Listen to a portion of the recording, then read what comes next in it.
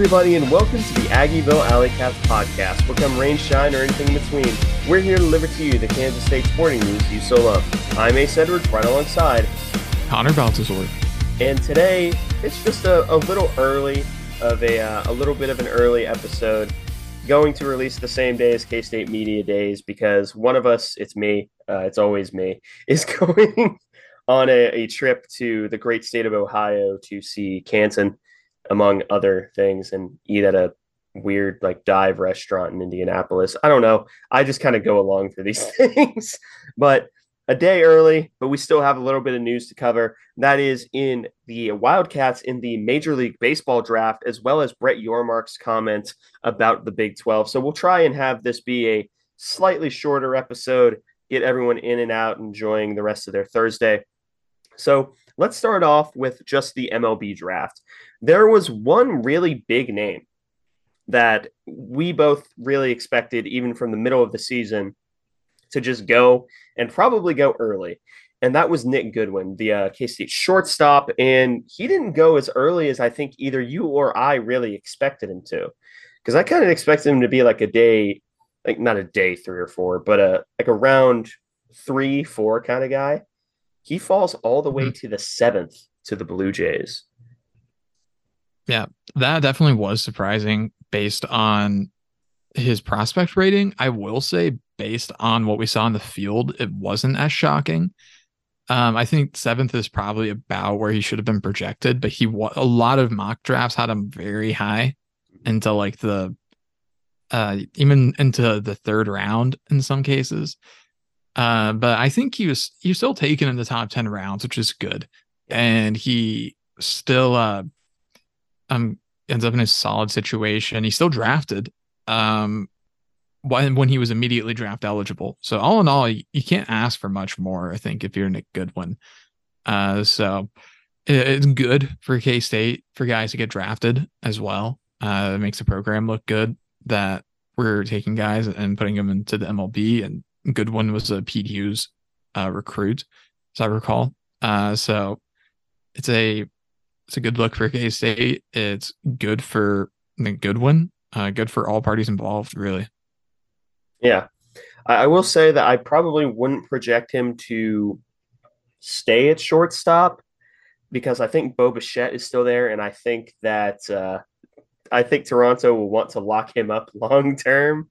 I don't think they want to really let him go. But also a little fun fact is Nick Goodwin will now be sharing a city with Marquise Noel. Both of them are going to end up playing their professional ball, albeit in different sports, in the city of Toronto. So just an interesting K-State to Toronto connection there. Maybe we can start doing what Texas Tech fans do. And you know how they say everything is West Texas? Just everything north of the United States is Manhattan. Start trying that. I don't know if it's gonna fail. It's gonna fail miserably. But that was the first cat taken in the draft. Next was a big surprise for both Connor and I, not because the player doesn't deserve it, but because we just straight didn't know he was draft eligible. And that is Brady Day getting taken in the 13th round by the Atlanta Braves. And if I knew he was draft eligible, I would have been much more worried about that, basically the entirety of the offseason. But him getting taken in the 13th, it reasonably, like you said it yourself, or at least implied it earlier, whenever you get to the 10th round or before, that's when you're in a lot of people will go out. But after that, it's really getting to 50-50. I really, really hope Brady Day decides to come back because he might be the most underrated person on the team from this last year. We spent the entire year trumpeting Kalen Culpepper as the most underrated guy. And now KC has propelled himself deservedly into being that top guy, top billing. And Brady Day, who led the team in average, is just quietly that, hi guys, I'm here too. Yeah, what do you make of him getting drafted? Do you think the odds of him coming back are good? Do you think it's a coin flip, or What do you think? I think it's probably for K-State a little bit worse than the coin flip. I'd put it somewhere between 30 and 40%, I think, for him to return. Part of that is because, I mean, the Braves have a really good organization. So that's a good landing spot for Brady Day. And he's probably a bit of a steal of a prospect as well. He's a really, really good fielder. Um, really good at making contact, very low strikeout rate, coupled with a higher than average walk rate as well. Because he kept the strikeouts really far down all year while drawing, I think, the most walks on the team. So there's a lot to like about Brady Day as a prospect. So it wouldn't be shocking to see him stick around in the draft. Of course, selfishly, I hope that he comes back for another year of college because I think that the team would benefit greatly from Brady Day sticking around another season. But it wouldn't be unusual or even a hasty choice for him to stay in the MLB. I want him to stay at K-State, but I mean, you never know what happens from year to year. So he could bet on himself and try to get a higher draft pick, but he might just take the out right now and, you know, just decide not to like risk getting injured during another year of college ball. Yeah. I think the biggest knock against Brady Day is he really only has this 1 year of like big time elite production. So I think that's probably why he went so low because a lot of teams aren't willing to gamble on that unless you're like an elite prospect coming out of high school. And I don't want to discredit Brady Day because he by far probably has the best bat control on the entire team. Kalen Culpepper has the best exit velo and bat speed, but Brady Day may have the best eye as well as bat control. There were times that if Brady Day disagreed with the call, I knew the umpire was just wrong. Like he's just like you were just incorrect. I'm sorry. But if Brady Day is to come back, I think it's largely because he sees another year of production at K State being the difference between, maybe a couple $100,000, or if he produces to the same level as he did this year, who's to say he doesn't get drafted above where Nick Goodwin did? Because Kalen Culpepper is bringing eyes to K State. So that's when you get a lot of people who start being sleepers or like quote unquote sleepers. So whenever you have that second guy, well, Brady Day has the chance to be that second guy for K State. But if he does stay, I get it. I don't blame him at all because honestly, it's most people's dream. Like if you're playing baseball, your dream is to ultimately end up in the MLB. If you're an American, if you're in Japan, it's like 85% NPB, then 15% MLB. I don't know why I needed to say that. But yeah, congratulations to Brady Day. Always a cat, no matter if he's playing for us next season or not. There is one notable person who did not get drafted, though, that surprised Connor and I. Okay, I'll ask that question afterwards. And that is the Wichita State transfer into K-State, one of the biggest transfers in K-State baseball since we've been covering by far. Like even bigger than Owen Borima at the time, and look how he turned out. But Chuck Ingram was not drafted, which I remember the big dispute was whether or not he would go pro if he were to get drafted. And, well, he didn't, which is a massive surprise to me, just looking at his triple slash lines and the fact that he was coming off of being one of the best players in the American Conference. And I don't know, what was the bigger surprise to you, Brady Day getting drafted or Chuck Ingram not getting drafted? I don't know because both of those are pretty surprising, but if I had to pick one, I'd probably say Brady Day, mainly because it just wasn't even on my radar. Whereas Chuck Ingram was very much a will he, won't he? And Brady Day, you and I just weren't even thinking about that as a possibility because I think we both thought he was a true sophomore, but I think he was a redshirt sophomore. He's a redshirt sophomore. But Chuck Ingram, him not getting drafted significantly increases the chances that he is a K-State Wildcat next year. Doesn't rule out that he may sign an undrafted free agent deal. I mean, we've seen that work out for former Cats Connor McCullough. He signed a UDFA deal, and he's been very impressive in the Rockies system so far. I think he's up in Double A now. So it's not out of the question that he still goes pro, but you're taking a much bigger risk going undrafted free agent as opposed to getting drafted. So Chuck Ingram, maybe he'll bet on himself and do that, but it would be huge for K-State baseball if Chuck Ingram stuck around. He could probably really benefit from a year of excellent production at the Power 5 level as well. So there's probably even more incentive for him to come back than Brady Day, because at least Brady Day does have that year of good production against high level teams. But Chuck Ingram, he would of course make a big difference for K-State next year, but he can make a big difference for his draft value by playing another season. So I'm much more confident in Ingram sticking around than Brady Day sticking around. Yeah, I think that's fair. Honestly, Chuck Ingram just not getting drafted at all is what surprised me, because there was a lot of buzz about him not only just getting drafted, but getting drafted pretty highly, like in the first 10 rounds. And just seeing him not get drafted at all was really, really interesting. And I do agree with you. I think that exponentially raises the odds that he's donning the purple and the white next year for Pete Hughes' squad. And that's just thinking about that outfield, it'll be lethal. Just the outfield itself will be lethal, because you have, assumingly, Chuck Ingram in left field, Brendan Jones in center field, and then probably Carson Queck in right field. And we've been Carson Queck enjoyers for a very, very long time. It's one of those things that I don't think we're able to properly explain why.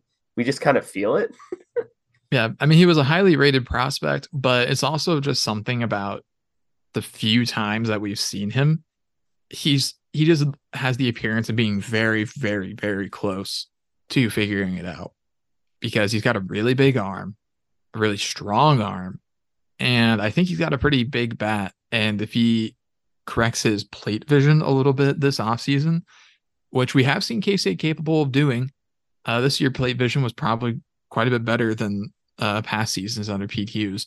So it's not a big stretch to say that Carson Quack could be a significant factor next year, as I think he'd be a true sophomore. Yeah. True sophomore, yeah.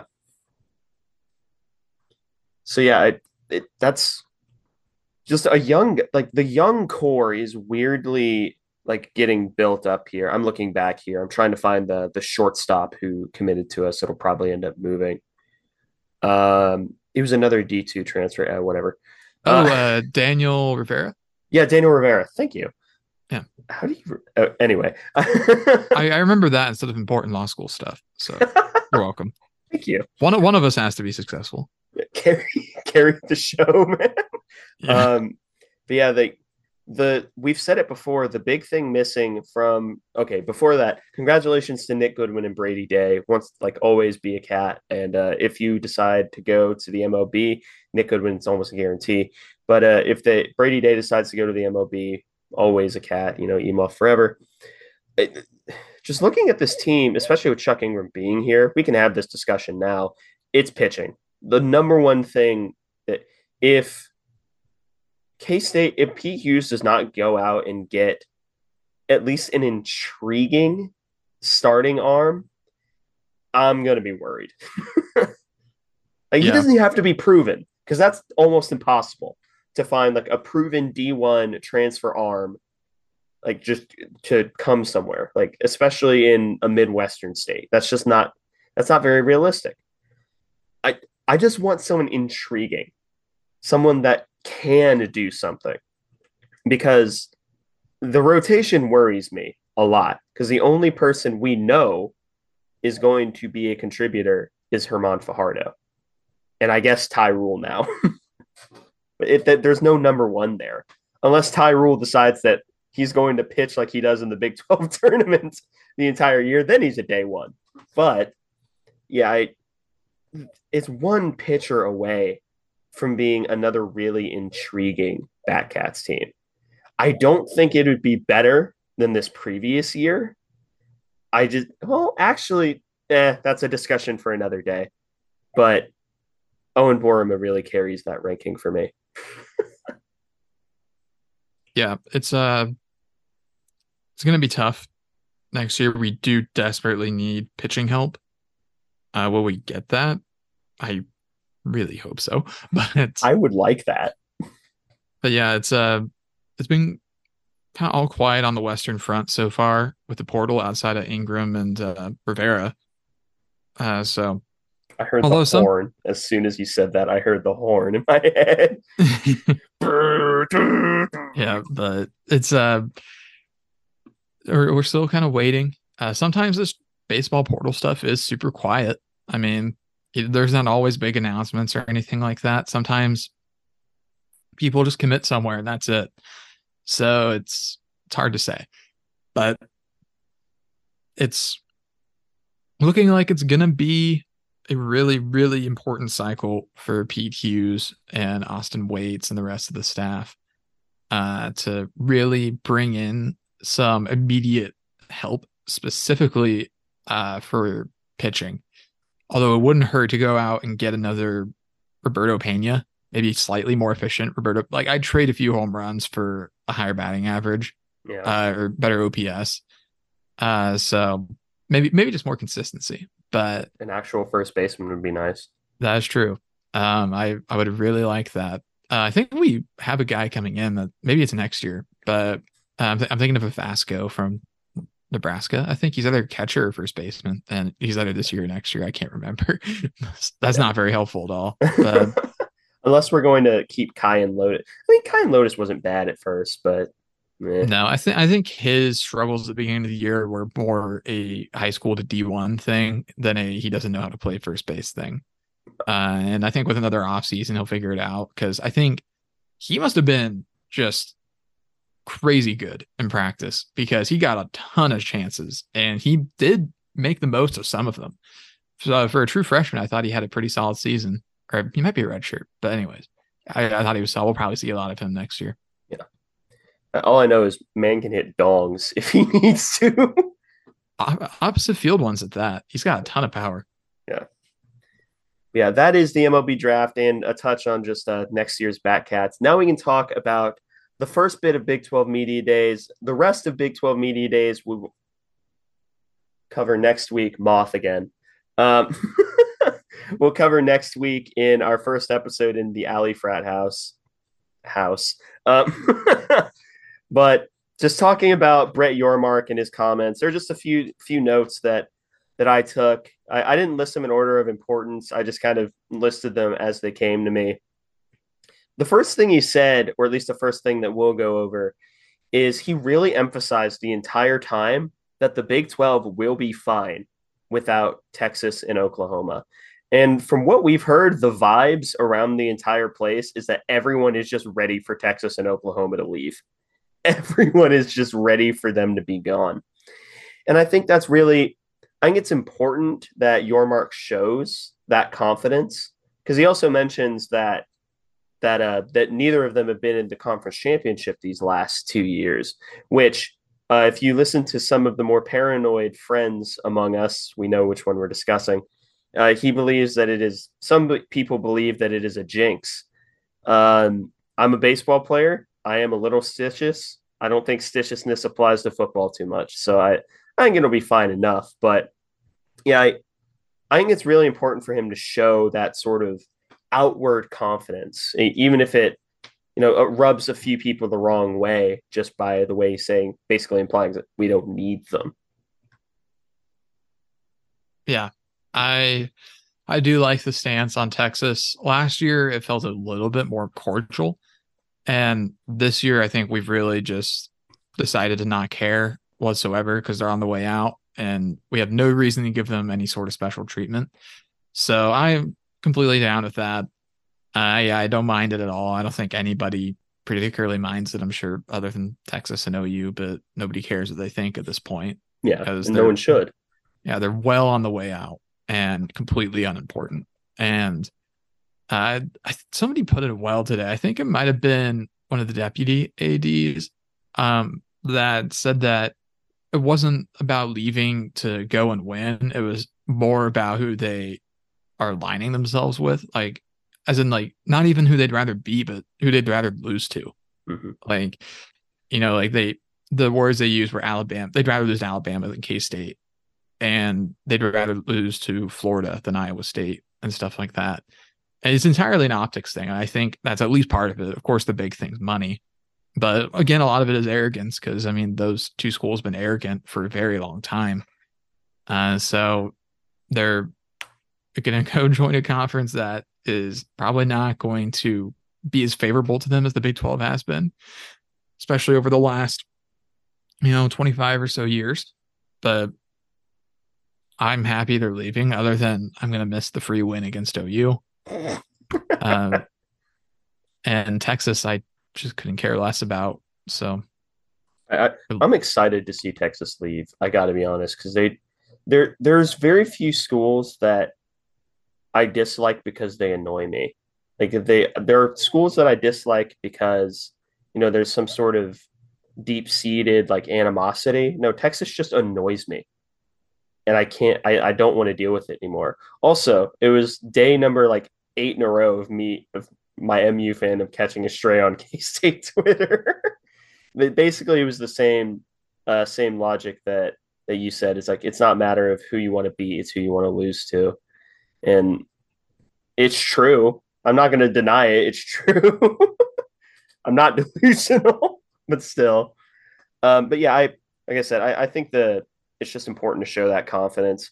Something that I don't think is as important, and in fact, I actually quite dislike, is that Brett Yormark said that for the next athletics year, so not this one, but the year after, there will be a new Big 12 logo. Don't like it. I don't even need to see the logo. I don't like the change as a concept. I wouldn't mind if it's changing back to the old one because I like the old one more than the current one, but we're not going to get the old one back No. because it has far too many intricacies for it to be a modern logo. So it will somehow be a dumbed down version of what we currently Oh have. God. It's just gonna be like the number 12 in like alarm clock font. So yeah, something like that. I mean, like the Big Ten can't even be bothered to spell out Big Ten. Yeah, they It's just just big. big. That's it. So the conference logos are just going to continually get smaller and smaller and smaller, and then they're just going to explode someday like a supernova. Like the pressure is just going to be too great. How many years away are we from a conference logo just being a straight solid color? Um, I bet that like an FCS does that in like the next 20 years. They're gonna have to draw eyes, and that be a decent way to at least get some media attention. Oh yes, So my favorite conference, orange. the Orange Conference, and none of the teams are actually orange. None of the teams are orange. Yeah, I don't unless he means like a recolor of the typical like red and white or black and white of the Big 12 logo, which I don't think he means.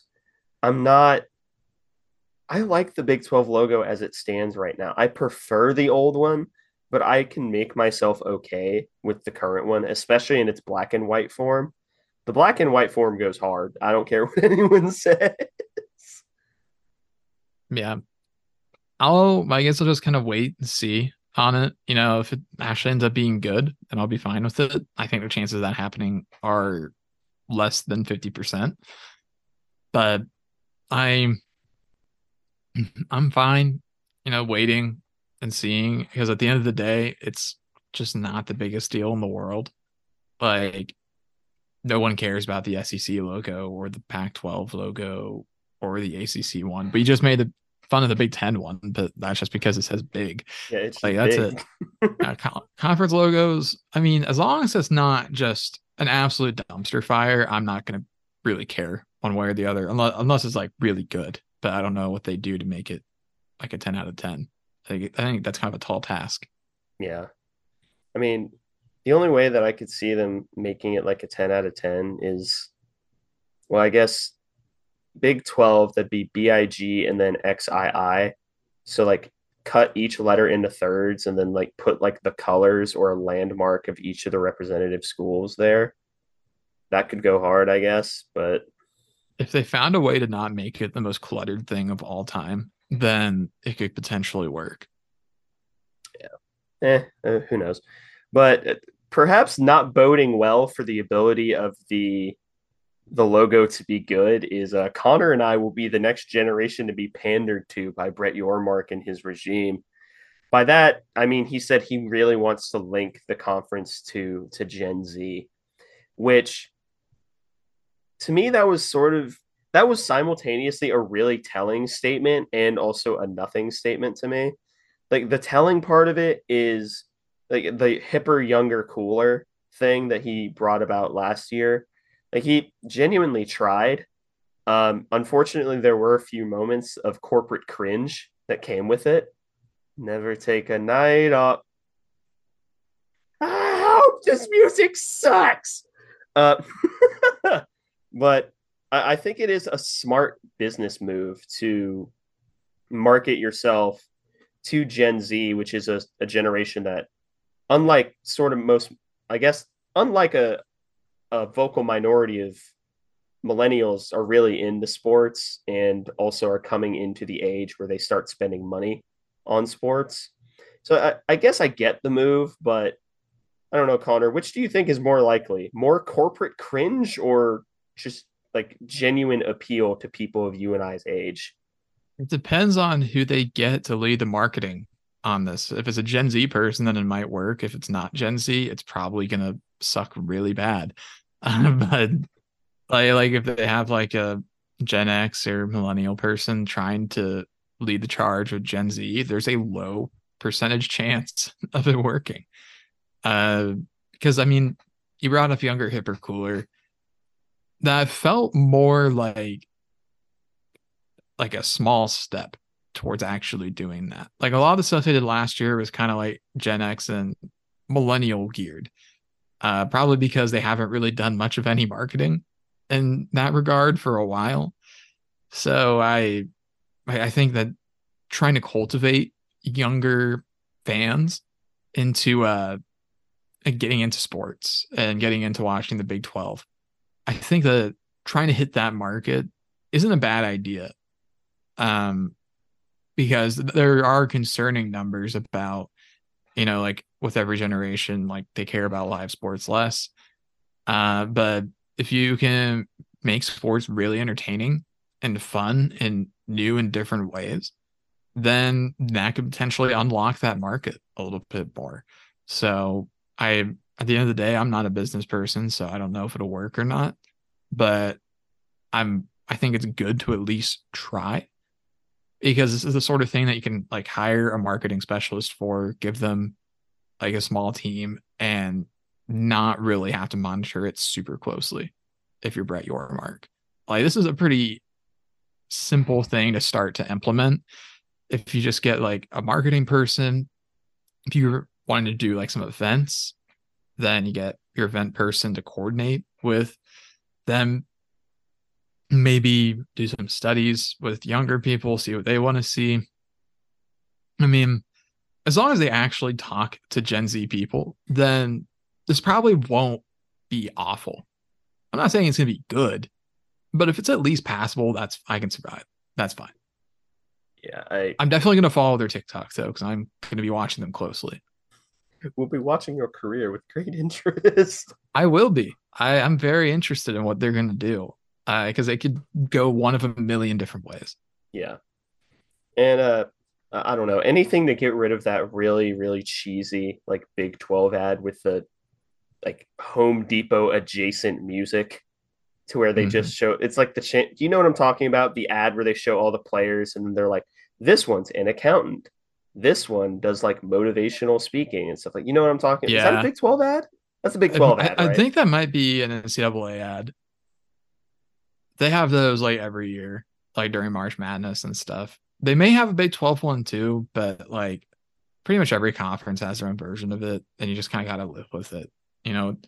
Because I mean, they have to, I'd Pretend. imagine to some degree, Pretend to care be about like, academics. yeah, exactly. Like they have to at least some degree kind of do that.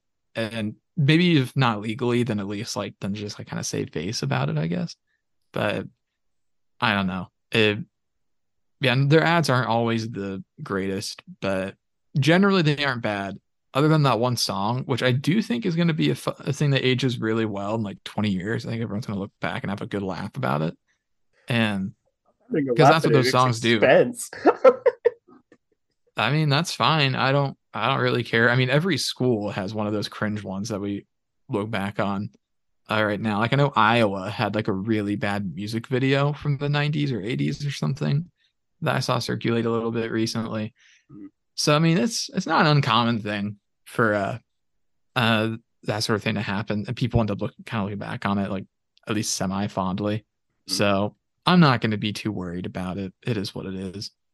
Sometimes they keep the cringe, and that's how you get the Wildcat March. But that's the next bit from Brett Yormark is he actually liked Kansas City. He was surprised. He said he was, quote, surprised by Kansas City and how good a destination it was, especially for the Big 12 basketball tournament. And I think that really bodes well for keeping the tournament in Kansas City because I think the current contract for it expires in 2027. You're looking at the wrong guy. That's a Scott Wildcat question. Oh yeah, that's a Scott Wildcat. He probably knows. He'll add us on Twitter and say it is 2027 or something like that. But I know that was a big Scott Wildcat worry is that the tournament would get moved from Kansas City, and I think Yormark saying that he likes it there and he liked the environment of Kansas City bodes well. And I like Kansas City as a destination because it's my hometown and it lets me feel a piece of superficial pride. And we're also very close to it. So True. So when we're uh, making big, rich lawyer money, also known as making the Alley Cats corporates, we will be there.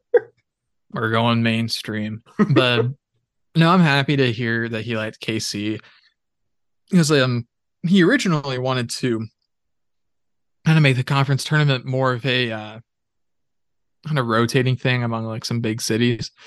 I think we probably still see that in some fashion.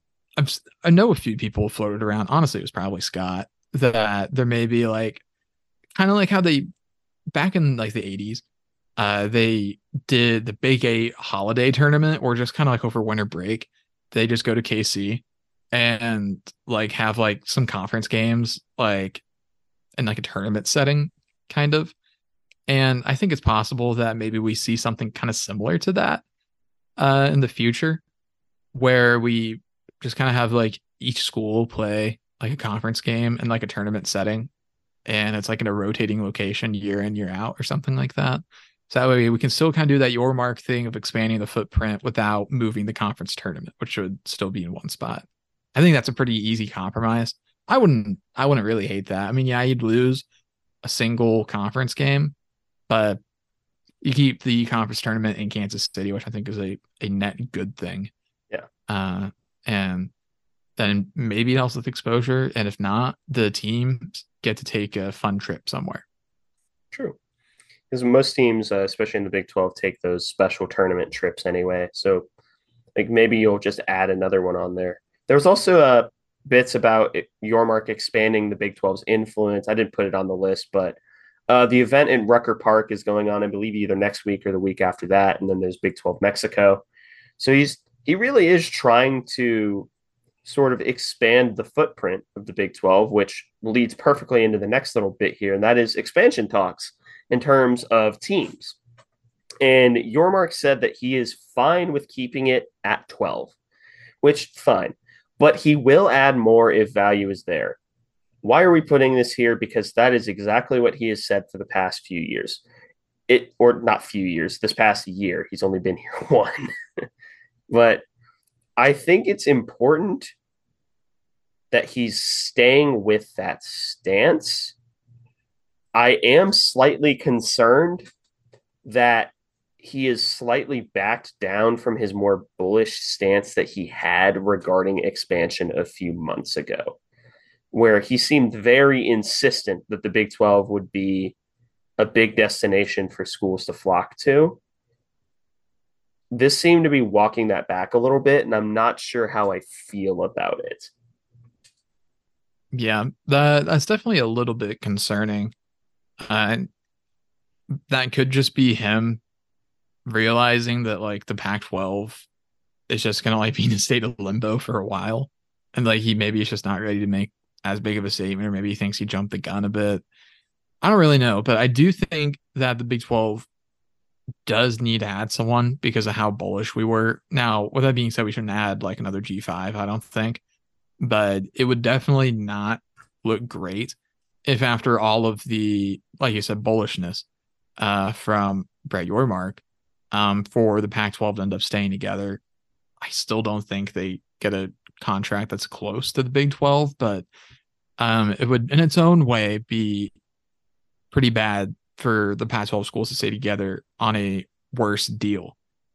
So it would definitely not be good. It wouldn't be the best optics in the world.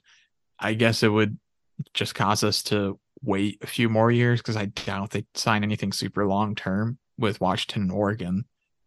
So we may just have to wait a little bit longer to get those schools. But in the immediate and near future, wouldn't be a great look for the Big 12 if we don't expand. Hopefully the ACC collapses and we're able to get like Pitt and Virginia Tech, because that would be awesome.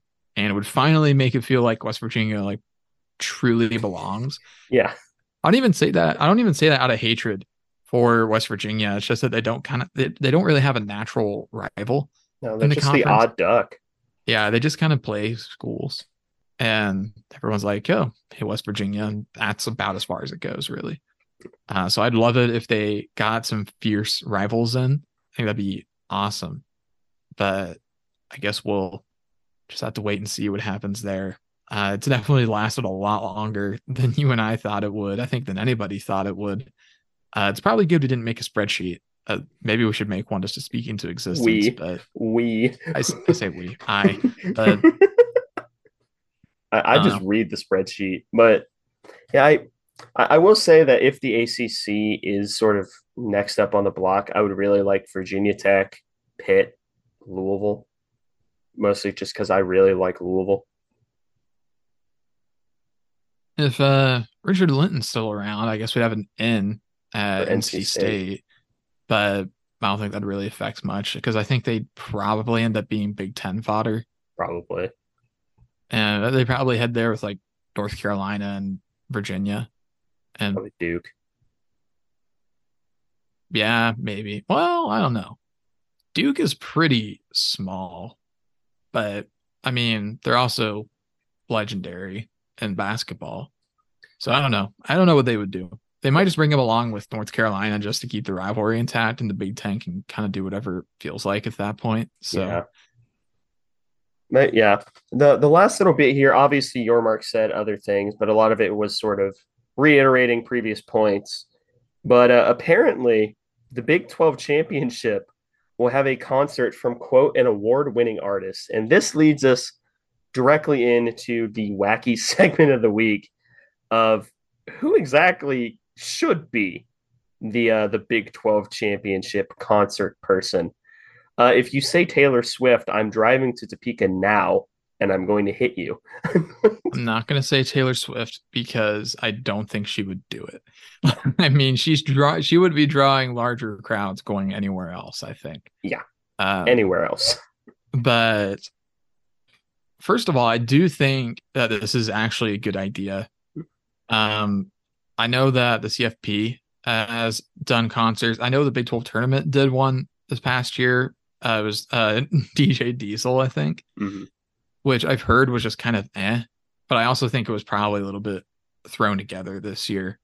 Uh, so I'm willing to give him another year and see what happens. But I think it could, if executed properly, be a pretty cool and fun idea. I'd really like it if it were to happen. Um, I would hope that it would maybe indicate a move to it being like a Saturday night instead of a Saturday 11 a.m. I don't know if that's something that would happen. The Big Ten loves 11 a.m. kicks, so they might just take 11 a.m. again. I mean, they're all over 11 a.m. They hate night for some reason. As cowards who scare the dark. But they, as to who should be the concert, award winning is very broad. Yeah. That could be any award. And so I'm not really sure what to make of that and what caliber of artists they're going for. I'll cross off a few people. Any Super Bowl performer is a no. And then probably I'm thinking Kendrick Lamar because he's done a Super Bowl and he also did the playoff He did the halftime show playoff one like year. 2 years ago. Three? Yeah, No, it was like 3 or 4 years ago. it was pretty recent. So probably won't be like Kendrick Lamar or anything like that. So sitting here thinking, I'm like, who could possibly do that?